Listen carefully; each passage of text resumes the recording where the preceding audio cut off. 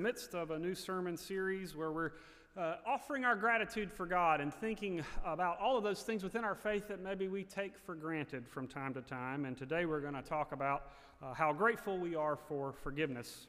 Our scripture lesson this morning comes from the Gospel of Matthew, Matthew chapter 18, verses 21 through 35. But before I read that to you, I invite you to bow your heads and join me in prayer. Let us pray. Gracious and loving God, we come to you now with open hearts, hopeful to hear your word. We pray by the grace of your Spirit that the words we hear and the thoughts of our hearts will lead us to your will for all of us as your church and for each of us as your children. Dear God, we love you. We thank you for your love. Amen. So again, Matthew chapter 18, beginning with verse 25. We'll begin with verse 21. Then Peter came and said to him, Lord, if another member of the church sins against me, how often should I forgive? As many as 7 times? And Jesus said to him, not 7 times, but I tell you, 77 times. For this reason, the kingdom of heaven may be compared to a king who wished to settle accounts with his slaves. When he began the reckoning, one who owed him 10,000 talents was brought to him. And as he could not pay, his Lord ordered him to be sold, together with his wife and children and all his possessions, and payment to be made. So the slave fell on his knees before him, saying, have patience with me, and I will pay you everything. And out of pity for him, the Lord of that slave released him and forgave him the debt. But that same slave, as he went out, came upon one of his fellow slaves who owed him 100 denarii. And seizing him by the throat, he said, pay what you owe me. Then his fellow slave fell down and pleaded with him, have patience with me, and I will pay you. But he refused. Then he went and he threw him into prison until he would pay the debt. When his fellow slaves saw what had happened, they were greatly distressed, and they went and reported to their Lord all that had taken place. Then his Lord summoned him and said to him, you wicked slave, I forgave you all that debt because you pleaded with me. Should you not have had mercy on your fellow slave as I had mercy on you? And in anger his Lord handed him over to be tortured until he would pay his entire debt. So my heavenly Father will also do to every one of you if you do not forgive your brother or sister from your heart. This is the gospel of the Lord. Praise to you, O Christ.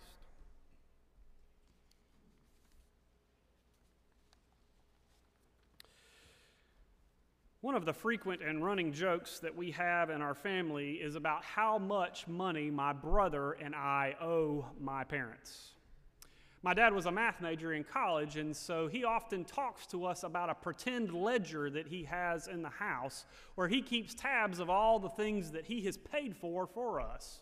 As you might imagine, when we were children, it was a lot. Just every time he bought us lunch, every time we paid for dinner, when he made car payments for us or car insurance payments for us, when he paid for college for us, all of those things, he would often say something to us like, I'll just put that on my side of the ledger. I got into the joke as well because every now and then, especially around Christmas time, when I would get him an ugly tie for Christmas, or I would buy him on that occasional rare moment, I might buy him a waffle at the Waffle House, I would say, hey, put that on my side of the ledger. I'm starting to even things up here.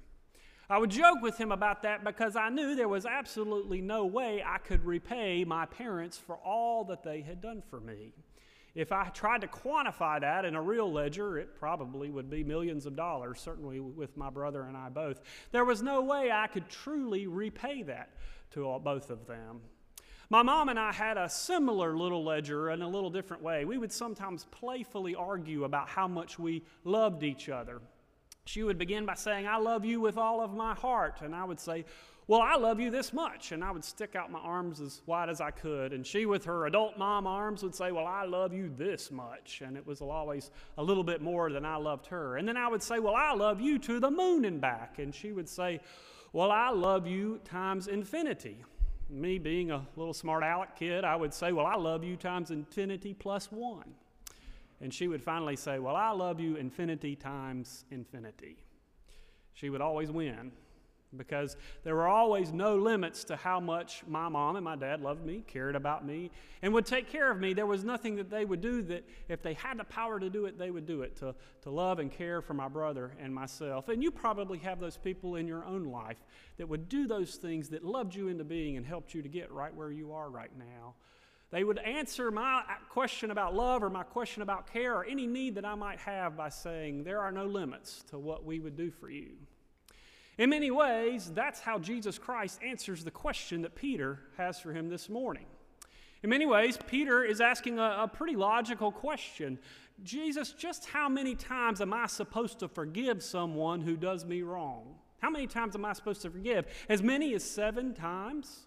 That's a pretty logical question, and I have to be honest with you, as I was reading the passage this time, I thought, 7 times is a lot. There's a lot of people that if they had wronged me 2, 3, 4 times, I probably would have stopped giving them more chances. In fact, we even say things like 3 strikes, you're out, and things like that.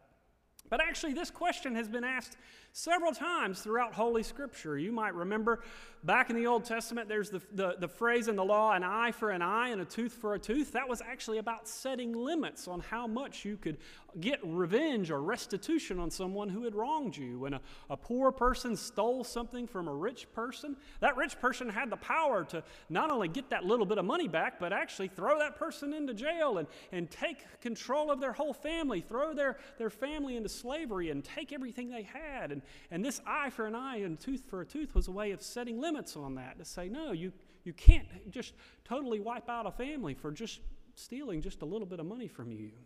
Later in the Old Testament and in the teaching of the Pharisees, they taught that actually you were supposed to forgive about 3 times, because there's a passage in the prophet of Amos that says for 3 transgressions and for 4. That meant that God forgave us 3 times, and so we should forgive as many times as God forgave. And so now here Peter is saying, should we forgive as many as 7 times? In many ways, he's extending what has already been taught in the Old Testament and by the Pharisees. Are we supposed to forgive as many as 7 times? And Jesus, just like Jesus always does, raises the bar a little bit higher. He says, no, you're not supposed to forgive 7 times. You're supposed to forgive 77 times. If Peter had just said, are we supposed to forgive to the moon and back? Jesus says you're supposed to forgive infinity times infinity. More times than you can count. Now that's pretty difficult to do, and yet that's what we're called to do. As Christians, we are called to be people of forgiveness. In fact, if you were trying to tell someone else about what it meant to be a Christian, I would say in the first 30 seconds or so, you should start talking about forgiveness, because forgiveness is central to who we are, central to what we are called to do and who we're called to be as Christians. As difficult as forgiveness is, that's what we're called to do. We're called to be people who forgive. Really, as I've told you many times, that's what grace really is. I define grace as love that forgives. It's a forgiving love. And when we talk about cheap grace, it's taking forgiveness for granted. When you tell someone about grace, when you tell someone about God's grace of following Jesus Christ, it's about forgiveness, because that forgiveness is what is central to who we are, central to our hope, central to our salvation, central to our understanding of who God is and who we're called to be. And yet I would also say, as central as it is, it's probably, maybe, the hardest thing God asks us to do. Not only to give forgiveness to others, but at times maybe even to ask forgiveness for ourselves. It does not come naturally to us. It is not an intrinsic part of our behavior to forgive other people. I dare say what is intrinsic to our nature is to seek justice, to seek restitution, maybe even to seek revenge when people do things wrong to us. We want our fair share. We want to punish those people who do wrong. That's what our natural instinct is, but God says we're called to forgive. And so if we're going to do that, if we're going to be Christians who forgive, it takes work. It's not something that we can do easily or simply. It's something that we have to practice. It's something we have to work at if we're truly going to learn how to forgive other people. We might, in cases of spilled milk or in cases of scraped knees, it might be easy to forgive in situations like that, but God calls us to forgive when people truly hurt us. God calls us to ask for forgiveness when we truly hurt other people. When we've broken someone, or when we've broken their trust, when we've broken our faithfulness, when we've forgotten or neglected or forgotten people who are truly in need, God calls us to forgive, even when the pain is so real and so strong. And it takes a lot of work to do that. The Presbyterian pastor, Carla Pratt Keys, tells a little story about how hard it is to forgive and how much work it takes. She had a member of her congregation, a man, and her wife, his wife, had been unfaithful to him. And so after getting really angry and frustrating, they tried to go to counseling, but finally he just decided that divorce was the only answer. But even after the divorce, he was still so angry with her. There was just this black hole filling him up. He just couldn't get over the fact that she had betrayed him so much. And he had tried to go to counseling again and again, and finally the counselor offered him a little piece of advice. He said, is there something that you do every single day, a habit that you have? And the man said, well, actually, I use my computer every day, multiple times a day, like many of us do. And his counselor said, well, why don't you do this? Change your password on your computer to forgive her, so that every time you have to use your computer, you have to type those words in. Well, he went home and did that, and he started typing in those words, forgive her. And the first few times it just made him so angry. Why was he the one that had to forgive? But after weeks and months of typing in those words, forgive her, forgive her, forgive her, it started to become a new mantra in his mind to forgive. And he started to look at her in a new way, not just as the person who betrayed him, but as a true person, a child of God, someone who had good parts and someone who had bad parts, just like he did.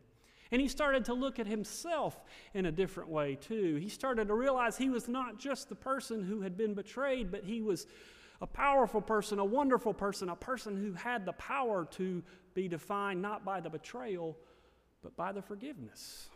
And so after typing those words in for months and months and months, he finally changed the password to, I forgive her. Not just a command, but a statement. And he realized that after working at it, something was happening. He was starting to heal. That in its essence is what forgiveness is about, and it has more power than anything else to heal us, even more than revenge, far more than restitution even. The power to forgive is the power to heal, and that's why Jesus Christ calls us to be people who forgive. And even though it doesn't come naturally to us, it's something that does come naturally to Jesus Christ. You remember the story of Jesus hanging there on the cross right before he dies. He looks out at all of those people and says, forgive them, Father, for they know not what they do. That maybe is what separates us from God the most, is that it doesn't come natural to us to forgive. But God proves God's love to us by forgiving us almost before we can get the words out of our mouth. I'm sorry, God. God forgives us. And that's why Jesus Christ calls us to give. That's why Jesus Christ calls the disciples to remember this little parable, this parable of this wicked slave who went and asked for forgiveness, this debt that he could never repay, a ledger that was far too deep that he could never repay in 1,000,000 years. The king forgave him. But how quickly he forgot that forgiveness, and he turned to his other slave and threw him into jail. How quickly we sometimes take our own forgiveness for granted. That if we're going to start the work of true forgiveness, of learning how to forgive other people, maybe even learning how to ask for forgiveness, then we have to start by remembering what we have taken for granted for too long. God loves us, and God has forgiven us. We start by remembering that we have been forgiven, and that there's nothing that God has held against us. And so how dare we hold that against others? Years ago when I first came here, I told you this little story, held this little book up to you. It's a book called Forgiveness, and I want to hold it up to you again. It's a story about a little community back several years ago, 20 years ago or so, called Nickel Mine, Pennsylvania. It's an Amish community there, and the story there tells a very tragic story about a shooting there in a school where a man who knew the people of that community, had delivered milk to them and been an active part of the community, came into the school and shot 10 people and killed 5 of them before turning the gun on himself. And of course, as you might imagine, when this tragedy happened, media flocked to this community that had based their whole lives on what they believed God wanted them to do. And so their first question was, how in the world could God let something like this happen to you? How do you use your faith to explain something so terrible like this? That was the story they wanted to tell. But when they got there, the story changed. It changed to their response to this tragedy. Because almost immediately, these people said, I forgive you.